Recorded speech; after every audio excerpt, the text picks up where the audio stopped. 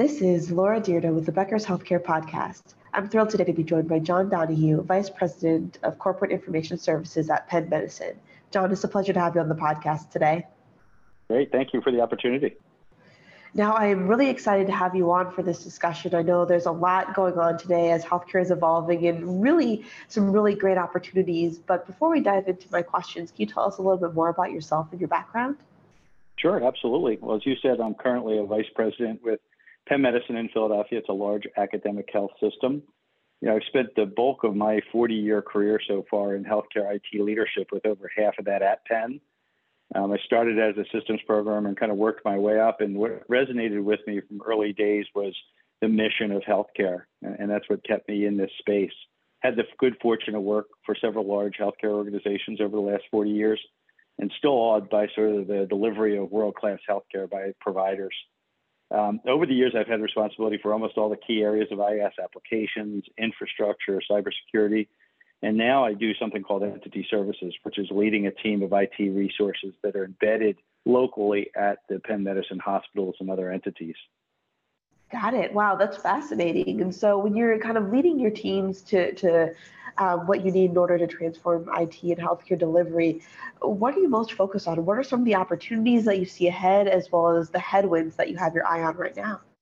Yes, I think we'll maybe start with opportunities. I think that we live in pretty exciting times. I think there's some innovative technologies in healthcare that are finally maturing and beginning to deliver value. So the potential is huge, in my opinion. We saw with COVID, things like artificial intelligence and machine learning had the opportunity to be game changers. Things now that we're looking at are ambient listening to help with physician burnout and physician frustration. That shows great promise. So I think as healthcare leaders, we need to be what I think of as bimodal, and that's sort of balancing our focus on operational excellence as well as innovation at the same time. When I think of headwinds, the one that comes to mind is the financial headwinds in healthcare right now. As we all know, the cost of healthcare continues to rise. And I think as an IT leader, we need to play our part by driving costs out of the system. We need to protect our assets that are aligned closely to our mission. And we need to really help guide investments that are towards transformative initiatives, if you will. And then lastly on this front, I think tied to financial headwinds would be the focus on our staff and making sure that we keep retention rates high. I think the hard and soft costs associated with turnover is just too impactful to the mission. And we really need to stay aligned on keeping the key people in those seats on the bus.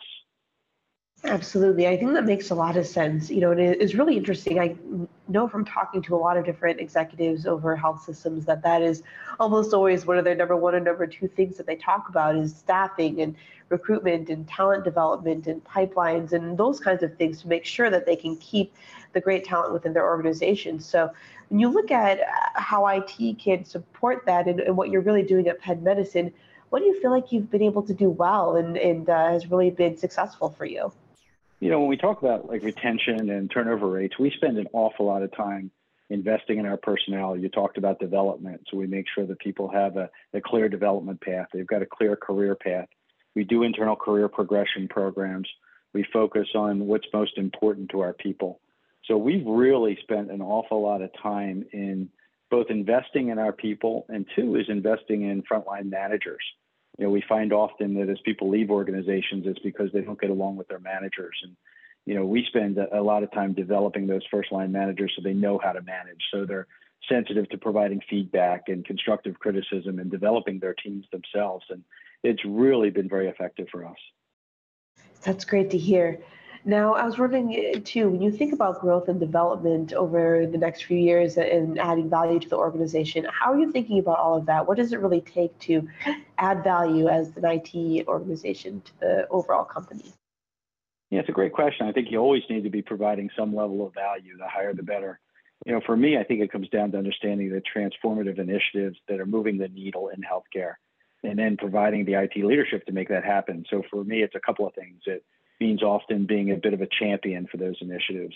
It means playing the liaison role between the organization and IT. And then lastly, I think it means influencing a cross-functional group of people that actually drive the innovation. So at Penn, we talk about our mantra is the 3 C's. It's common systems, centrally managed, and collaboratively implemented. And that last C, the collaborative implementation, is the thing that's our secret sauce, if you will. And I think it's what's really allowed us to deliver, exceptional value to the system, if you will. Got it. That makes a lot of sense. And I love that idea of that collaborative implementation and creating those teams that are really focused on the initiatives that are most needle moving for the organization. When you are developing those teams, how do you put them together? How are they constructed? And really, when you're identifying somebody who would be a great member of the team to move these initiatives forward, what does that look like? I think there's two things that are key for us. One is identifying both an operational leader and an IT leader. So in many organizations, you have IT projects or you have business projects, and when they fail, it's easy to point fingers. With us, with having that collaboration at the leadership level, it really ensures that we both have skin in the game. And, if operations is behind on something, we pitch in and help out. If we're behind on something, operations chips in and helps out. So that collaboration and that skin in the game at the leadership level is absolutely critical. And it's sort of become part of our culture in IT at Penn Medicine.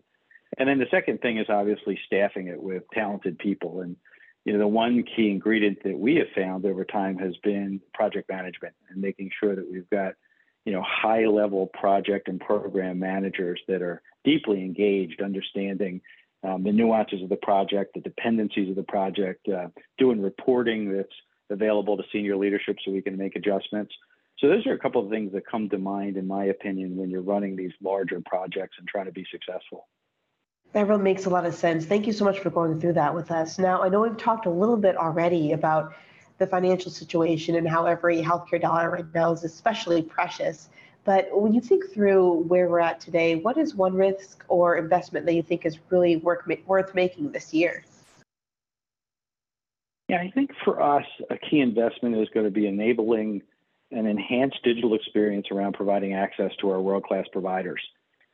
So, everybody talks now about digital front doors and digital engagement, but I think for us, it's really the tipping point. It's the time where we need to make it easier to get access to those world-class providers. So it's one of those transformative initiatives for us. It's going to move the needle in terms of patient experience and patient satisfaction. So as I said, I think expectations are really high because people are having this experience with other industries, but it's our opportunity to enhance the way we deliver care to our community. And it's probably the number one investment, again, in my opinion, for us this year. Got it. Absolutely. I love that. And, it just really speaks to, I know, the movement and the trend towards more initiatives in making sure the patient experience is great, making sure the provider experience is great, and really connecting that with the technology as a tool to move things forward. Before we wrap up our conversation, could you talk a little bit about the future? How are you thinking about growth and opportunities that will really be beneficial for you down the line 2 or 3 years or so? Sure. I touched about this a little bit earlier, but I think the opportunities for growth really in our world in IT are in the innovation space within healthcare. I think if you could fast forward a couple of years and then look back and see, this is a period where I believe there's going to be significant innovations that'll take place that will allow the health systems to evolve and deliver better care more efficiently, which will help us on the cost curve. I think that's just going to be critical for us as we move forward. As I said earlier, I see this as a bit of a tipping point. I think that these technologies are becoming more mature. I think the organizations that adopt them and implement them in a really strong fashion are going to see the benefits sooner than some of the other organizations. So to me, that's the best opportunity for growth from an IT leadership perspective and making an impact on the health system itself. Fantastic. Well, John, thank you so much for joining us on the podcast today. This has been a really fun conversation, and I look forward to connecting with you again soon. Oh, it's been my pleasure. Thank you.